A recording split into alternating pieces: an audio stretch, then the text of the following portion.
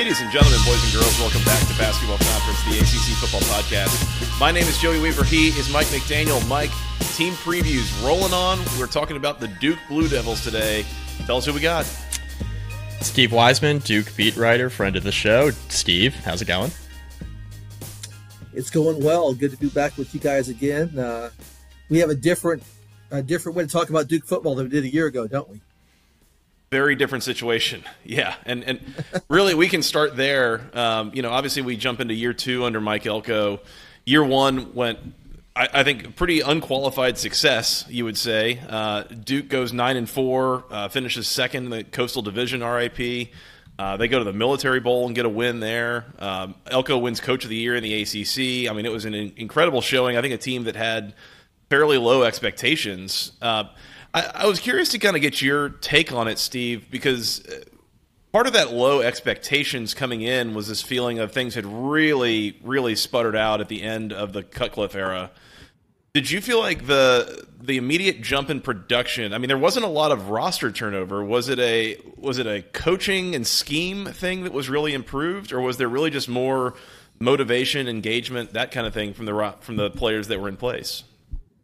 Yeah, I mean, it was a lot of the same players. So you have to look directly at coaching and really like the strength and conditioning staff. A lot of the work they did in the off season, they talked a lot about it, but then all staffs talk about that, right? We're working hard in the weight room. We're challenging them here. But then you see them on the field in practice when it started last August and then in the season, and they were stronger. They were better that way. They took care of the ball tremendously. A complete 180 from as far as not turning the ball over and then getting turnovers. They went from one of the worst turnover margins to the best, and that has to go right to coaching. There's just no other way around that. And I think maybe we underestimated how bad, what a bad impact the pandemic had on Duke as a program. I mean, they really got behind those 2 years, and obviously, even without the pandemic, I mean, I think it was about time for a coaching change anyway, right? It had been long enough, and they kind of petered out and kind of started back in a bad trend. But getting out of that and getting back into full, off-season work mode that they had been out of for 2 years before that really made such a huge difference. And again, a year ago, Mike Elko had never been a head coach at any level before, so he's going into his first game. He'd never done that before, so we had no idea what kind of head coach he was going to be. Well, it turns out, like when it came time to vote for ACC Coach of the Year, it was the easiest decision on any ballot I've ever had in my life. Because who else, what he did from a 13-game losing streak in ACC play, to go into 8-4 in the regular season and beating UCF in the Military Bowl, he did a great job. Big reason why he did a great job was he found a quarterback. Riley Leonard ran for about 700 yards, had 13 touchdowns, led the ACC in terms of quarterback rushing yards. He was a really good passer as well, like a bona fide dual threat player for Duke, all ACC player. His emergence was a huge reason why Duke ended up where they were last year. It's going to be tough to kind of replicate that now, I assume, because everybody's going to be more prepared for Riley Leonard in year two. But what's Mike Elko and his staff and their belief in Leonard as their quarterback moving forward? Because year one, I mean, he was fantastic. He was, and it took him, if you remember, like 2 weeks into camp before he was named the starter. He was battling with Jordan Moore, and then he won the job, and then they moved Jordan Moore to wide receiver, which turned out to be a great move. He ended up catching 60 passes and had a really strong year. But so Riley is far and away, he's the guy. I mean, there's no doubt he's their quarterback. He's proven that, and did a great job last year. So now the thing is, he knows the playbook even more. He knows he's deeper into the playbook than he was a year ago because it was so new, and he wasn't the starter until 2 weeks before. So they've had a whole offseason to do that. He's going to have more freedom to audible at the line of scrimmage, and that'll be something to watch, that they believe he's worthy of that. He proved it last year that he knows enough to do it. That could be a double-edged sword, right? We could see mistakes happen. So I'm going to watch that early in the year, especially, and we'll get to the schedule later, but when you open it with Clemson, like, if you have a problem, it's going to be exposed pretty darn quick. Right. So we'll see. But Riley, will be a dual threat guy. He'll be, he'll still run when the opportunity's there. I'm not sure they want him to lead the team in rushing again. They'd rather have some of those running backs, carrying the ball and keeping Riley out of danger. but that doesn't mean he's not going to break free when he can. And he has to continue to complete 65% of his passes like he did last year, and then they'll be just fine. If something were to happen injury wise with Leonard, do you think that they would go back to Jordan Moore potentially, or is he full-time wide receiver at this point, and it would be Henry Boleyn or someone else coming into to sub for Leonard? Yeah, it would be Henry. Jordan is full-time wide receiver, and they actually, I guess it was last September after they got into a couple of games, they told us, yeah, Jordan's not, it'll be Henry if Riley would have hurt last year. So it's even more so this year. And Henry Boleyn has made a lot of progress too. I mean, he really wasn't ready to play last year, obviously. It would have had to, but he played high school football in New York City. And, you don't get the kind of coaching there that you do in other parts of the country, right? I mean, it's not a high school football hotbed area. And there were a lot of things about the mechanics of playing quarterback he needed to hone. And they've been able to work with him a lot on that in the last year. So he's far more prepared to play now than he would have been last year. Duke was a bit running back by committee last year. And, it proved effective. Jordan Waters, Jacquez Moore, Jalen Coleman all had, pretty strong campaigns. And when you kind of lump them together, I mean, it ended up being a pretty productive running back room.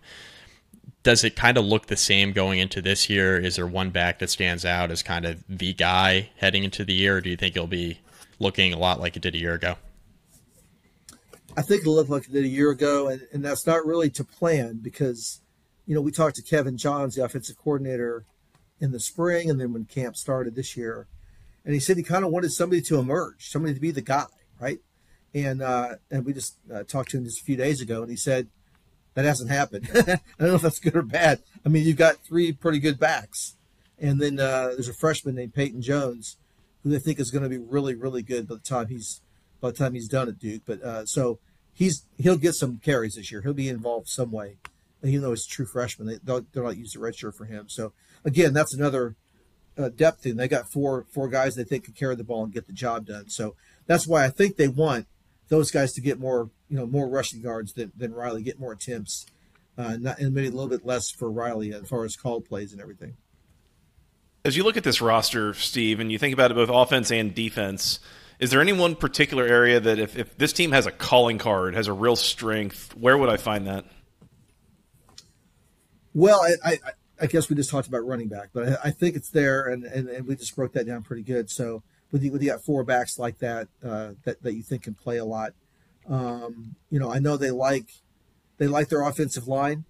They have three starters back, and then they have two or three guys that have transferred from other schools. Hornibrook's going to get a lot of playing time. Brian Parker's going to get a lot of playing time. Those guys in the interior, they're bringing back, like I said, three starters, and then Justin Pickett was also a starter.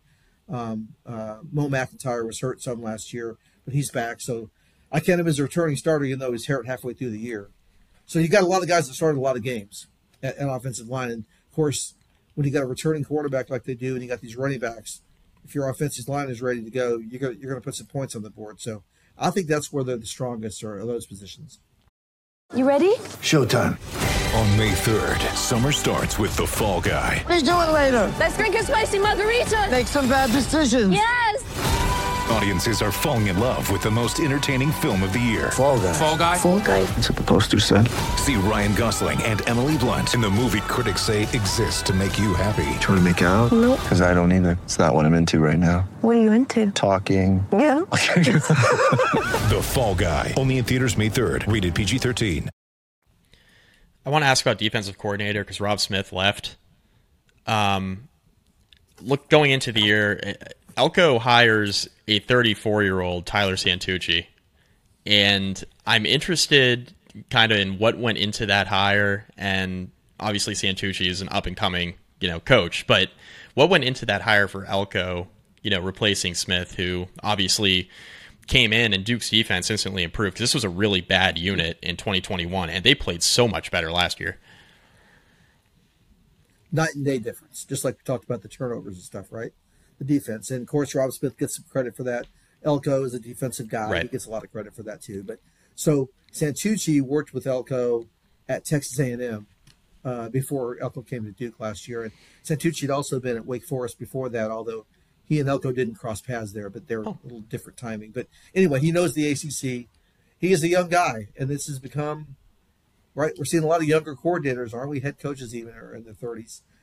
So he knows what Elko wants to do on defense. They're very comfortable with the schemes and all that. He's not trying to come in and change everything what was done. He knows, Elko has what he wants done, and he knows how to institute it. So I think, we'll see a lot. I don't think it'll be a lot different than last year. I think the only thing different would be, they are better able to do some exotic blitzing and things like that, where last year as they were putting this in, they still didn't know what they had as far as talent. And they were worried about leaving guys on the island, to gamble with that, to make a big play on defense, right, with the blitzing. So now they feel like they've got a better handle on what they have talent-wise, and guys are more familiar with the system. There won't be as many mistakes made, right? When you blitz, if somebody screws up something on the other side of the field, you're going to give up 6, right? So they feel better about that.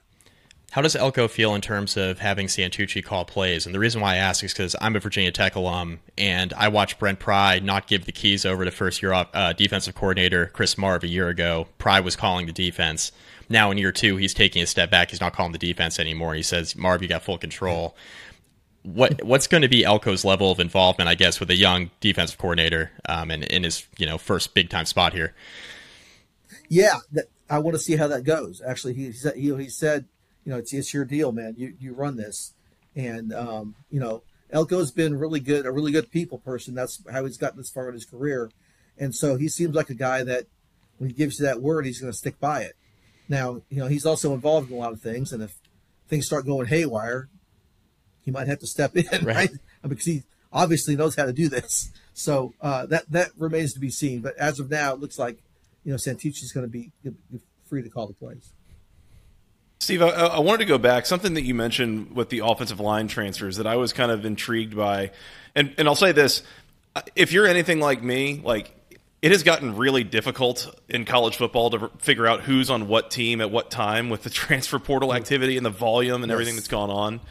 So the really useful tool that I always use is the 24/7 Sports transfer portal tracker. And I'm looking at this for Duke in particular, and this might be inaccurate, but from what I'm seeing, Duke lost 6 transfers on the offensive line and brought in 7.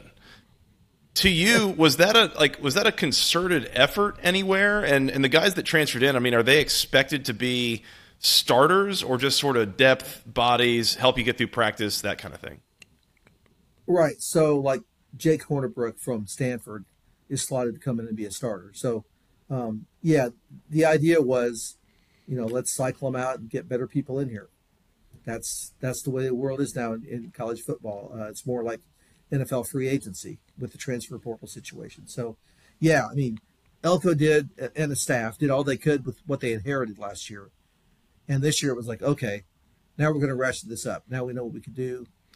Let's get some better players in here. And so that was the point on offensive line. And they wanted more experienced guys. They weren't really happy with some of the young guys that were here. As you saw, some transfers happen that the other staff brought in. So, Hornibrook's going to start play a lot for sure. I think I mentioned Scott Elliott. I think I mentioned Brian, but I meant Scott. Scott Elliott is getting some reps at center. Because Jacob Monk was a center at a guard last year. They may use Elliott at center. Justin Pickett, a returning starter last year, has been kind of nicked up during camp, so that gives Monk the ability to play over at guard. So that's what that depth has brought them. As far as weakness of the roster, if there is one, because I think Elko's kind of ratcheted things up pretty quickly, but linebacker group, Shaka Hayward's gone to the NFL, and he was a very productive player in that linebacking core last year. Would that be seen as a weakness, or is that maybe just a depth concern, or how's Elko and company feeling about the linebacker group? It is certainly the biggest area of concern as far as I think the coaching staff feels that way, and and Santucci's the linebackers coach, by the way, so it's going to be on him. Yeah, pressure's welcome on to the ACC, right? Yeah, pressure's on. Yeah, no kidding. Right there, you go. You lose you're one of the best tacklers you had in the program for 2 or 3 years. Shaka Hayward, and you got to replace that. But right now, Dorian Mossy returned from last year. He's playing quite a bit. Trey Freeman, Cam Dillon, came in from Columbia last year as a transfer and ended up being a starter by the end of the year and started the bowl game and played really well. He's just he's not going to be an NFL guy. He's just a smart college football player that knows where to be on the field. So they have a little bit of depth there, but to me it's a concern because you're losing the big guy, right? You've got and Mossy has been in and out of the lineup through his career. Trey Freeman is the young guy. He's a sophomore, played a lot as a freshman last year, but I think he's due for a step up. But again, they have to do it. So yeah, I'm worried there, especially if there's injury, that the depth behind those guys. You're getting into some really young guys at linebacker. And again, I know we're gonna talk about the schedule. I keep saying that, but boy, that schedule is not going to be forgiving. So you can't have any problems there with linebacker. Let's take a quick second to remind you about Section103.com. It is the internet's premier place for all things wonderful, wonderful Georgia Tech apparel. They have T-shirts, sweatshirts, hoodies. They got a couple of three-quarter shirts. They got buttons, stickers, all sorts of things. Things for men, women, children, something for the whole family. Every Georgia Tech fan in your life can use something from Section103.com. Use promo code GOACC for 10% off your first order. They've got some new things all the time coming. Recently came out with some new player shirts. Jerseys, I guess as the kids would call them. Things with a logo on the front, a number on the front, and a number on the back, along with a name. They got shirts for both Zach Pyron as well as Dante Smith, who kind of project to be Georgia Tech's starting quarterback and running back this year. So if you want to support those players, I believe they get some NIL money out of it too. So just keep that in mind for what it's worth. They've got the Juniors Grill shirt. They've got all sorts of great products there. They've also recently come out with a clearance section. So if you're looking for some T-shirts or a couple of hoodies for a slightly lower price point, go check out the clearance section. Once again, it is section103.com or at section_103 on Instagram. Give them a follow. Check it out. All things wonderful Georgia Tech apparel. Again, using the official team colors, the official word marks, everything. It is all officially licensed. It is super comfortable, super high quality. I love mine. You will love yours as well. Check out the performance wear if you're looking for things to keep you cool here during the summer. In any case, one more time, that is section103.com, the internet's best place for all things wonderful Georgia Tech apparel. That's it for now. Let's get back to the show. Right. Anywhere else on the team? You mentioned depth concerns with linebacker. Is there anywhere else I'd be looking at that if option number one goes down, that we got a real problem here? Or outside of quarterback, might have a big problem. Outside of quarterback, yeah, right. Quarterback, obviously, yeah. You know that, right? Yeah. They've already had an injury at wide receiver. They had Eli Pancol came back. He's got a leg injury. He had surgery already, and he's not likely to play this year. They're not saying he's out for the year, but it's going to be most, if not all, the season. And that's a veteran guy they had counted on, thinking they were going to be okay there, right, with he and Jalen Calhoun and Jordan Moore. So Samir Hagans was probably going to – I think he probably would have won the starting job anyway. They wanted him to, even if Eli didn't get hurt. But so now you take Eli out of the mix. Now Hagans does have to start, right? So then behind that, you're looking at some freshmen maybe. They'll get some playing time in there. Makai Wall might have to play. So, yeah, you're getting thin pretty quick at a position where you have a lot of experienced guys that are starters. The schedule, Steve. So we were team. Here we go. Here we go. Joey, unless you have anything to add here before. No. I like this nice, easy little runway you get into the schedule with a nice confidence builder to start off. I was going to say a nice up and coming program that certainly has not had any sort of success over the last decade. Oh, Clemson. Clemson on Monday Night Football, right? Yeah. The whole country is going to be watching, from Wallace Wade Stadium. It's something. It's it's different than last year. They opened with Temple. Little so just think of the difference. And I've been at enough practices this camp in August. Clemson, it's mentioned a lot. Like they're not one of those, we're preparing for this like any other team. No, it's, hey, if you do that against Clemson, they're going to knock you in the stands. You know what I'm saying? So you better do this drill the right way. So it's been a good motivator. And I feel like the month of September after that game does get pretty forgiving until Duke, of course, hosts Notre Dame at the end of the month. I mean, Lafayette's an FCS school. Yeah. Northwestern, they got plenty of their own issues. They're a mess. Right. Yeah. On the road at UConn, I mean, UConn had a decent bounce back here last year. Mora did a pretty good job in year one, but that's a game Duke should win.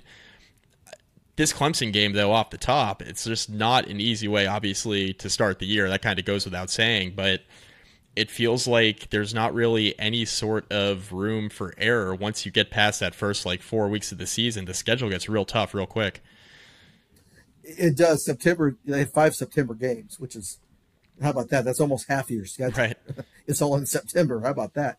And 2 of them are Notre Dame and Clemson, who could be, potential playoff teams, right? I mean, if things go, they have the potential to do it, right, I'm trying to of course. say. So that's a tough deal. Yeah, I think you do get that little soft part in the middle of September where you should be able to pick up some wins. But then after that, October gets even more brutal, where you have Florida State at NC State, and then Florida State, Louisville on the road, and then you get in November, and then you have Wake Forest and Carolina. So it's it's a challenge. It's okay, Elko. You did a great job last year. You racked up a lot of wins against teams that didn't end up with winning records, right? Until the end, you beat Wake and Central or UCF. So all props to that. But this is a whole different level, no doubt about it. Out of conference-wise, when you see the Northwestern and on the road against UConn, is that something you would expect that they're at least splitting those games, or do you think the expectation internally is that they need to be winning both of those games, especially considering everything else that comes later on the schedule? Yeah, they need to get both of those. There's no doubt about it because of what else they have. If they want to get back to a bowl game, and the path to 6 wins, which is what everybody's striving for to get back to a bowl game, is you got to have those three non-conference wins, and then find 3 conference wins in that pretty brutal schedule. Which Virginia is really the only game you look at that they've got that's a win, right? I mean, you just even that's on the road. Look at it that way. Yeah. That's right. That's on the road, and then you got Pittsburgh. So it's a tough stretch, man. It's a tough haul. And they do have Pitt at home, but they've had trouble with him lately. So yeah, even though it's at Virginia, they're going to be so bad that's a game you have to win. So you're only looking at 4 wins there, right? When you start plotting out what their record might be, and then you have a bunch of swing games and games they won't be favored in, right? But they played Carolina to the end last year. They should be competitive with them. NC State should be a toss-up. It's at home, even though they're a pretty good team. The ones you go into and you don't expect to win maybe are Clemson, Notre Dame, Florida State. Wake Forest will be a swing game since they beat them last year.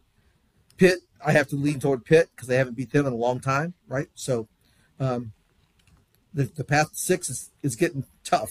Yeah, right off the bat. Well, I look at this, and Joey and I actually did a Louisville preview last night. We just recorded it. We talked to Mark Ennis from 93.9 The Ville. What we discussed with him is Louisville, on paper this year, from a roster standpoint, they're really not too much different than they were a year ago. Obviously, Malik Cunningham's gone, right, and they have to replace quarterback, and they have a new coaching staff. But on paper, they don't really look too much different than they did a year ago. But their schedule is extremely forgiving.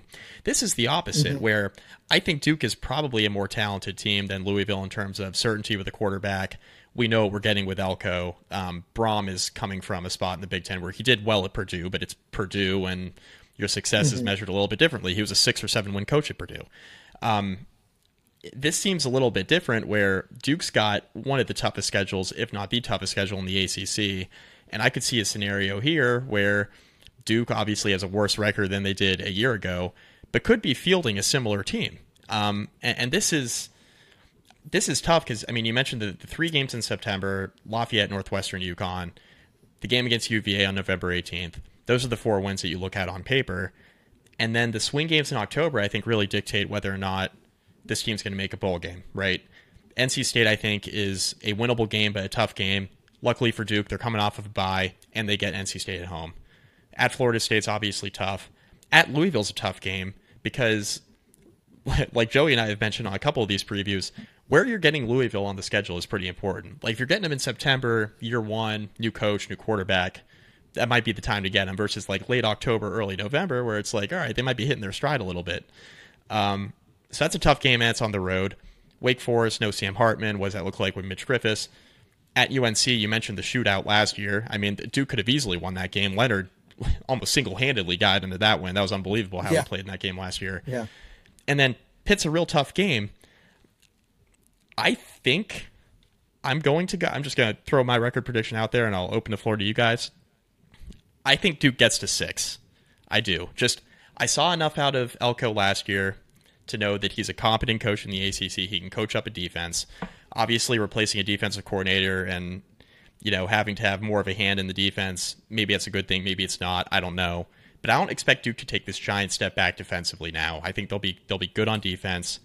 And I think Leonard is a good enough quarterback. I think he's proven that with all his skill guys back. Offensive line depth that maybe they didn't have a year ago as far as like proven depth. You're bringing in a bunch of guys who have played snaps elsewhere. I just think that Duke's roster is good enough to get to 6 wins and pick up a couple of the swing games. I can't tell you which ones they're going to be, but I think they pick up a couple of those swing games in October, probably lose to Clemson and Notre Dame and Florida State, and maybe they drop one of the ones we mentioned there late in the year that's tougher, maybe Pitt at home late in the year, or maybe they lose to Louisville. But I think they find a way to get to 6. I just think this is a team that's talented and well coached, and they have a good quarterback. That's usually a recipe to get to 6 wins in the ACC. So I'm going to go with 6-6 for Duke. I don't want to be boring, but if you want me to go next, but that's what I've been thinking all along is 6, 5-7 or 6-6. If injuries happen, then as we all know, that's the big wild card. But I don't see a big step back from them. I think they are going to play better football than they did last year.